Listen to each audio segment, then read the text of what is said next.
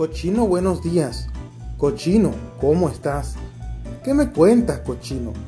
¿Qué novedades hay? Espera, no te asustes. No te vengo a matar. Acércate, cochino. Cochino, ven acá. Quédate aquí echadito, sin gruñir ni roncar. Y como dos amigos vamos a conversar. Tú no sabes, cochino, qué lástima me da saber que a ti la gente no te suele nombrar, sino para hacer chistes, por lo hediondo que estás, y que nadie en el mundo se te puede acercar, sin decir foca rizo, sin decir focará.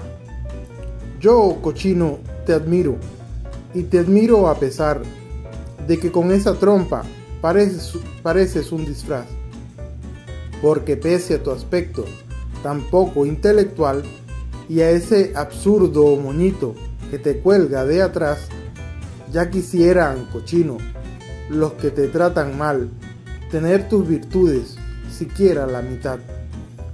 Oh imagen cochinesca de la sinceridad, tú haces cochinadas metido en tu barrial.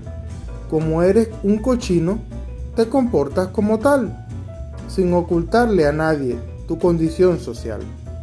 Ni engañas ni te engañan. Tú vives y ya está. Sabes que mientras seas cochino y nada más, del palo cochinero nadie te va a salvar.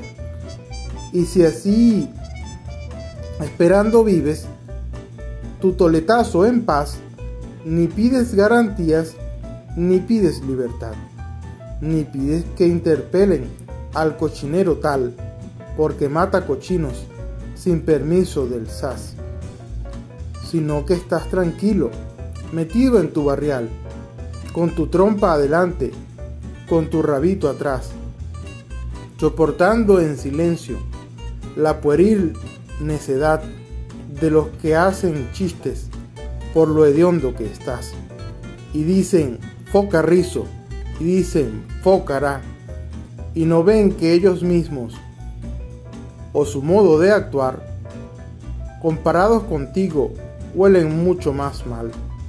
Hasta luego, cochino, yo me voy a almorzar. Te prometo que el lunes vendré a tu barrial, y si no te han raspado, volveremos a hablar. Mas si para entonces no te vuelvo a encontrar, acércate, cochino, ven, acércate más, para darte en la trompa mi besito final.